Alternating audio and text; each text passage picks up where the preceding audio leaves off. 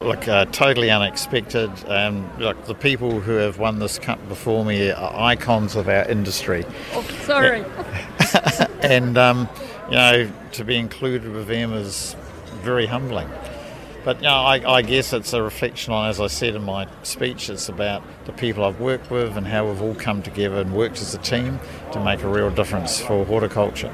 Yeah. Where did it all start for you? I understand in the kiwi fruit industry. Yes, yep. I was working in Auckland and I ended up in Tauranga because my partner, Judith, wouldn't move to Auckland. And so that started my career in horticulture. So it was never planned, it just happened. But when you get in the kiwi fruit industry, it's such an inspirational and fantastic industry. There's just no way that you can leave it. And the opportunity then came up to move to Wellington and do something for the whole horticulture sector as opposed for the iconic kiwi fruit industry. And when you cast your mind back to when you started there, what was that like for you starting that big role?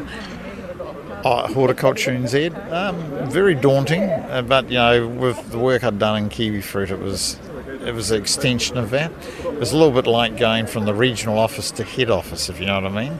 And so the skills you learnt with kiwi fruit could be applied nicely to horticulture, and all the contacts we'd developed over those years could be redeveloped into the horticulture ones, and of course new ones form really quickly.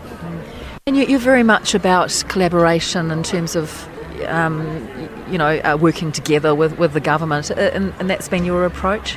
Oh, definitely, and that's the only way we're going to succeed, is not to be us and them, to come together, and particularly across the horticulture sector. That's really important, that we come together and do things really in a united and cohesive and strategic way. But it's not just for growers who need to do it, it's everyone in the sector plus the government.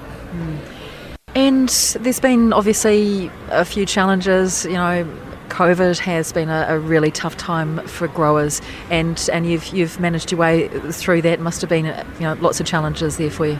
Well, that once again was very much a team effort, and the whole sector coming together and working as one was how we got through COVID, and how we worked out how to make our way through COVID. And going into the future, that's how we're going to have to face all our challenges. So, it is about working together, and it is about collaboration. Speaking of working together, you mentioned Judith, and you paid tribute to Judith, your wife, in the speech tonight. Oh, indeed. Without the support at home, you don't get there, do you?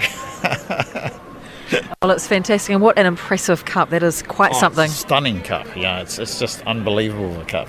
And as Kerry said, they polished it up so it looks absolutely beautiful. I think I can see myself in that cup. Do you know much about the history of it? So Lord Bledisloe gave a cup to Ahawhenua, to rugby, which is the cup Australia and New Zealand play for, and this one. So it's steeped in New Zealand history, which is fantastic.